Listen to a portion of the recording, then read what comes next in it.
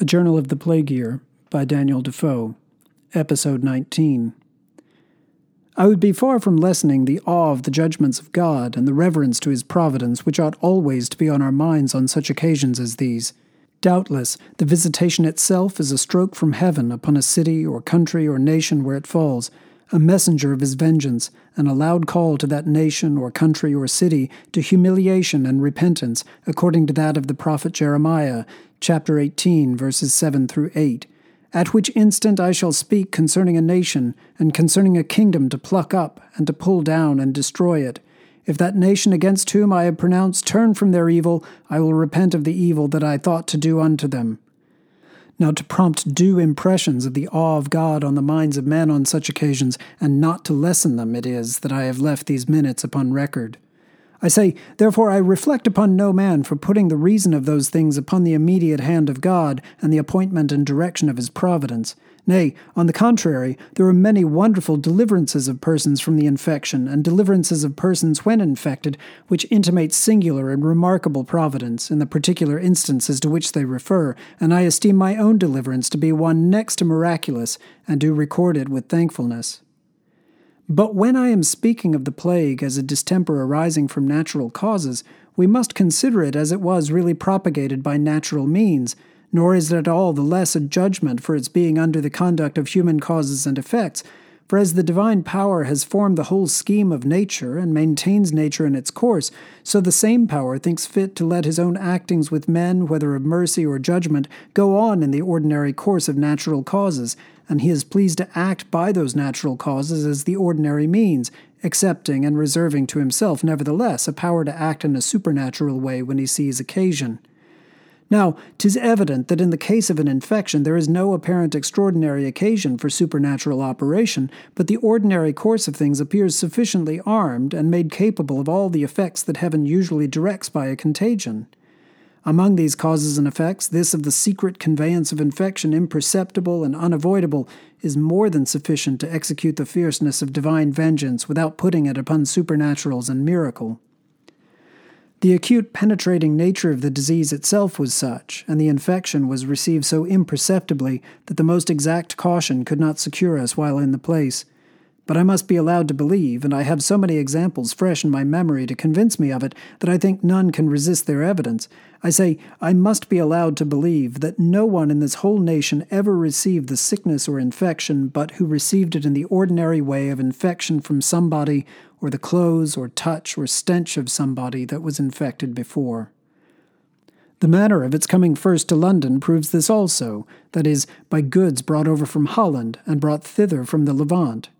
The first breaking of it out in a house in Longacre, where those goods were carried and first opened, its spreading from that house to other houses by the visible unwary conversing with those who were sick, and the infecting the parish officers who were employed about the persons dead, and the like. These are known authorities for this great foundation point, that it went on and proceeded from person to person, and from house to house, and no otherwise.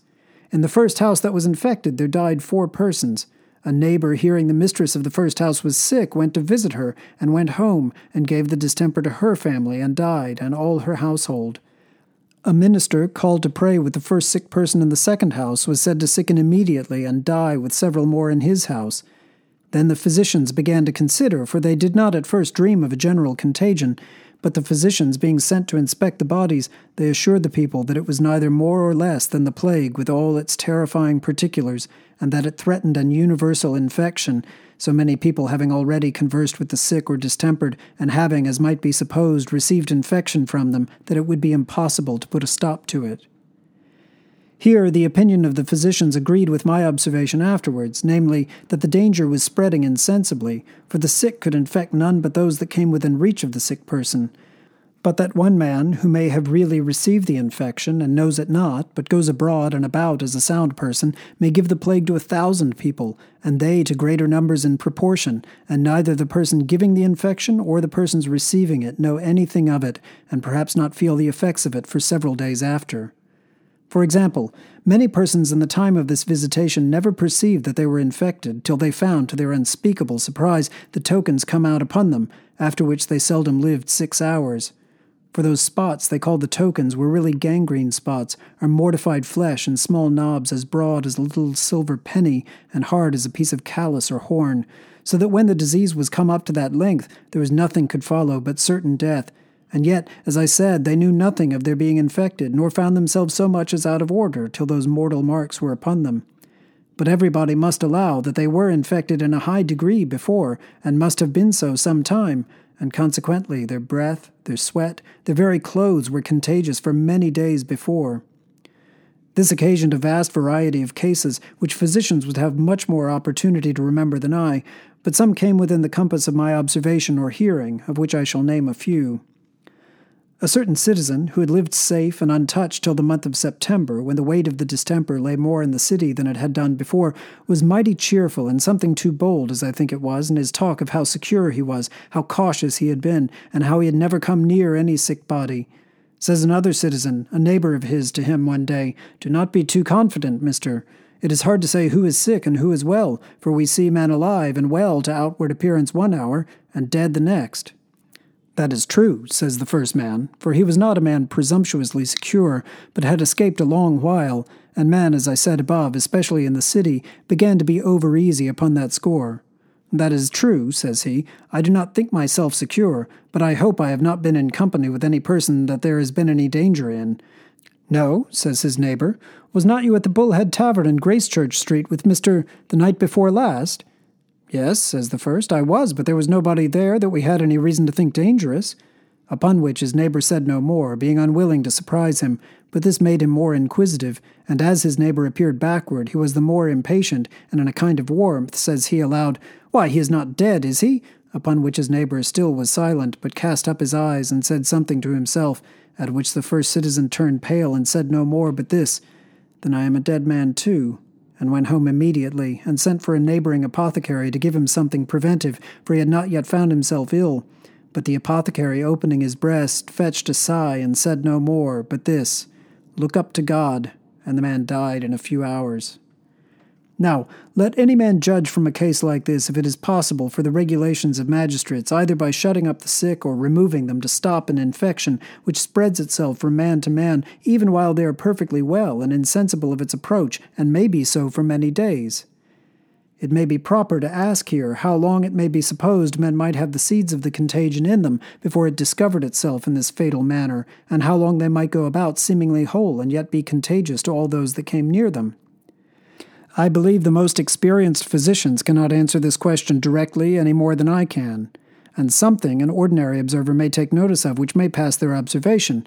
The opinion of physicians abroad seems to be that it may lie dormant in the spirits or in the blood vessels a very considerable time. Why else do they exact a quarantine of those who come into their harbors and ports from suspected places?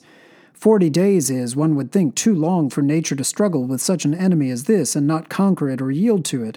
But I could not think by my own observation that they can be infected so as to be contagious to others above 15 or 16 days at farthest.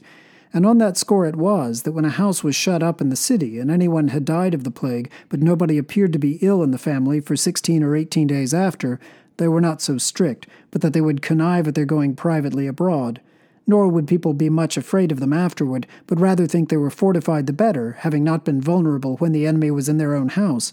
But we sometimes found it had lain much longer concealed. Upon the foot of all these observations, I must say that though Providence seemed to direct my conduct to be otherwise, yet it is my opinion, and I must leave it as a prescription, that is, that the best physic against the plague is to run away from it. I know people encourage themselves by saying, "God is able to keep us in the midst of danger, and able to overtake us when we think ourselves out of danger," and this kept thousands in the town, whose carcasses went into the great pits by cartloads, and who, if they had fled from the danger, had, I believe, been safe from the disaster. At least 'tis probable they had been safe. And were this very fundamental only duly considered by the people on any future occasion of this or the like nature, I am persuaded it would put them upon quite different measures for managing the people from those that they took in 1665, or than any that have been taken abroad that I have heard of. In a word, they would consider of separating the people into smaller bodies, and removing them in time farther from one another, and not let such a contagion as this, which is indeed chiefly dangerous to collected bodies of people, find 1,000,000 of people in a body together, as was very near the case before, and would certainly be the case if it should ever appear again. The plague, like a great fire, if a few houses only are contiguous where it happens, can only burn a few houses, or if it begins in a single, or as we call it a lone house, can only burn that lone house where it begins. But if it begins in a close-built town or city and gets ahead, there its fury increases, it rages over the whole place and consumes all it can reach. I could propose many schemes on the foot of which the government of this city, if ever they should be under the apprehensions of such another enemy, God forbid they should, might ease themselves of the greatest part of the dangerous people that belong to them, I mean such as the begging, starving, laboring poor, and among them chiefly those who in case of a siege are called the useless mouths, who being then prudently and to their own advantage disposed of, and the wealthy inhabitants disposing of themselves and of their servants and children, the city and its adjacent parts would be so effectually evacuated that there would not be above a 10th part of its people left together for the disease to take hold upon. But suppose them to be a 5th part, and that 250,000 people were left, and if it did seize upon them, they would, by their living so much at large, be much better prepared to defend themselves against the infection, and be less liable to the effects of it than if the same number of people lived close together in one smaller city, such as Dublin or Amsterdam or the like. It is true, hundreds, yea, thousands of families fled away at this last plague, but then of them many fled too late, and not only died in their flight, but carried the distemper with them into the countries where they went, and infected those whom they went among for safety, which confounded the thing, and made that be a propagation of the distemper which was the best means to prevent it. And this too is an evidence of it, and brings me back to what I only hinted at before, but must speak more fully to here, namely, that men went about apparently well many days after they had the taint of the disease in their vitals, and after their spirits were so seized as that they could never escape it, and that all the while they did so they were dangerous to others. I say, this proves that so it was, for such people infected the very towns they went through, as well as the families they went among, and it was by that means that almost all the great towns in England had the distemper among them, more or less, and always they would tell you such a Londoner or such a Londoner brought it down. It must not be omitted that when I speak of those people who are really thus dangerous, I suppose them to be utterly ignorant of their own condition. For if they really knew their circumstances to be such as indeed there were, they must have been a kind of willful murderers if they would have gone abroad among healthy people, and it would have verified indeed the suggestion which I mentioned above and which I thought seemed untrue, that is, that the infected people were utterly careless as to giving the infection to others, and rather forward to do it than not, and I believe it was partly from this very thing that they raised that suggestion, which I hope was not really true in fact. I confess no particular case is sufficient to prove a general, but I could name several people within the knowledge of some of their neighbors and families yet living who showed the contrary to an extreme. One man, a master of a family in my neighborhood, having had the distemper, he thought he had it given him by a poor workman whom he employed, and whom he went to his house to see, or went for some work that he wanted to have finished, and he had some apprehensions even while he was at the poor workman's door, but did not discover it fully, but the next day it discovered itself, and he was taken very ill. Upon which he immediately caused himself to be carried into an outbuilding which he had in his yard, and where there was a chamber over a workhouse, the man being a brazier. Here he lay, and here he died, and would be tended by none of his neighbors, but by a nurse from abroad, and would not suffer his wife, or children, or servants to come up into the room lest they should be infected, but sent them his blessing and prayers for them by the nurse, who spoke it to them at a distance, and all this for fear of giving them the distemper, and without which he knew as they were kept up, they could not have it. And here I must observe also that the plague, as I suppose all distempers do, operated in a different manner on differing constitutions.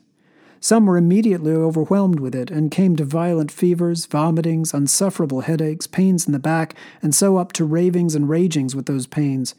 Others, with swellings and tumors in the neck or groin or armpits, which, till they could be broke, put them into insufferable agonies and torment, while others, as I have observed, were silently infected, the fever preying upon their spirits insensibly, and they seeing little of it till they fell into swoonings and faintings and death without pain. I am not physician enough to enter into the particular reasons and manner of these differing effects of one and the same distemper, and of its differing operation in several bodies, nor is it my business here to record the observations which I really made, because the doctors themselves have done that part much more effectually than I can do, and because my opinion may in some things differ from theirs. I am only relating what I know or have heard or believe of the particular cases and what fell within the compass of my view and the different nature of the infection as it appeared in the particular cases which I have related. But this may be added, too, that though the former sort of those cases, namely those openly visited, were the worst for themselves as to pain, I mean those that had such fevers, vomitings, headaches, pains, and swellings, because they died in such a dreadful manner, yet the latter had the worst state of the disease, for in the former they frequently recovered, especially if the swellings broke, but the latter was inevitable death. No cure, no help could be possible, nothing could follow but death. And it was worse also to others, because, as above, it secretly and unperceived by others, or by themselves, communicated death to those they conversed with, the penetrating poison insinuating itself into their blood in a manner which it is impossible to describe, or indeed conceive. This infecting and being infected without so much as its being known to either person is evident from two sorts of cases, which frequently happened at that time, and there is hardly anybody living who was in London during the infection, but must have known several of the cases of both sorts. First, fathers and mothers have gone about as if they had been well, and have believed themselves to be so, till they have insensibly infected and been the destruction of their whole families, which they would have been far from doing if they had the least apprehensions of their being unsound and dangerous themselves. A family, whose story I have heard, was thus infected by the father, and the distemper began to appear upon some of them even before he found it upon himself, but searching more narrowly, it appeared he had been infected some time, and as soon as he found that his family had been poisoned by himself, he went distracted, and would have laid violent hands upon himself, but was kept from that by those who looked to him, and in a few days died. Second, the other particular is that many people, having been well to the best of their own judgment, or by the best observation which they could make of themselves for several days, and only finding a decay of appetite or a light sickness upon their stomachs, nay, some whose appetite has been strong and even craving, and only a light pain in their heads, have sent for physicians to know what ailed them, and have been found to their great surprise at the brink of death, the tokens upon them, or the plague grown up to an incurable height. It was very sad to reflect how such a person as this last mentioned above had been a walking destroyer, perhaps for a week or fortnight before that, how he had ruined those that he would have hazarded his life to save, and had been breathing death upon them, even perhaps in his tender kissing and embracings of his own children. Yet thus certainly it was, and often has been, and I could give many particular cases where it has been so. If then the blow is thus insensibly stricken, if the arrow flies thus unseen and cannot be discovered, to what purpose are all the schemes for shutting up or removing the sick people? Those schemes cannot take place but upon those that appear to be sick or to be infected, whereas there are among them at the same time thousands of people who seem to be well, but are all that while carrying death with them into all companies which they come into. This frequently puzzled our physicians, and especially the apothecaries and surgeons, who knew not how to discover the sick from the sound. They all allowed that it was really so, that many people had the plague in their very blood, and preying upon their spirits, and were in themselves but walking putrefied carcasses, whose breath was infectious and their sweat poison, and yet were as well to look on as other people, and even knew it not themselves. I say, they all allowed that it was really true in fact, but they knew not how to propose a discovery. My friend Dr. Heath was of opinion that it might be known by the smell of their breath, but then, as he said, who durst smell to that breath for his information, since to know it he must draw the stench of the plague up into his own brain in order to distinguish the smell. I have heard it was the opinion of others that it might be distinguished by the parties breathing upon a piece of glass, where the breath condensing there might living creatures be seen by a microscope of strange, monstrous, and frightful shapes, such as dragons, snakes, serpents, and devils, horrible to behold. But this I very much question the truth of, and we had no microscopes at that time, as I remember, to make the experiment with.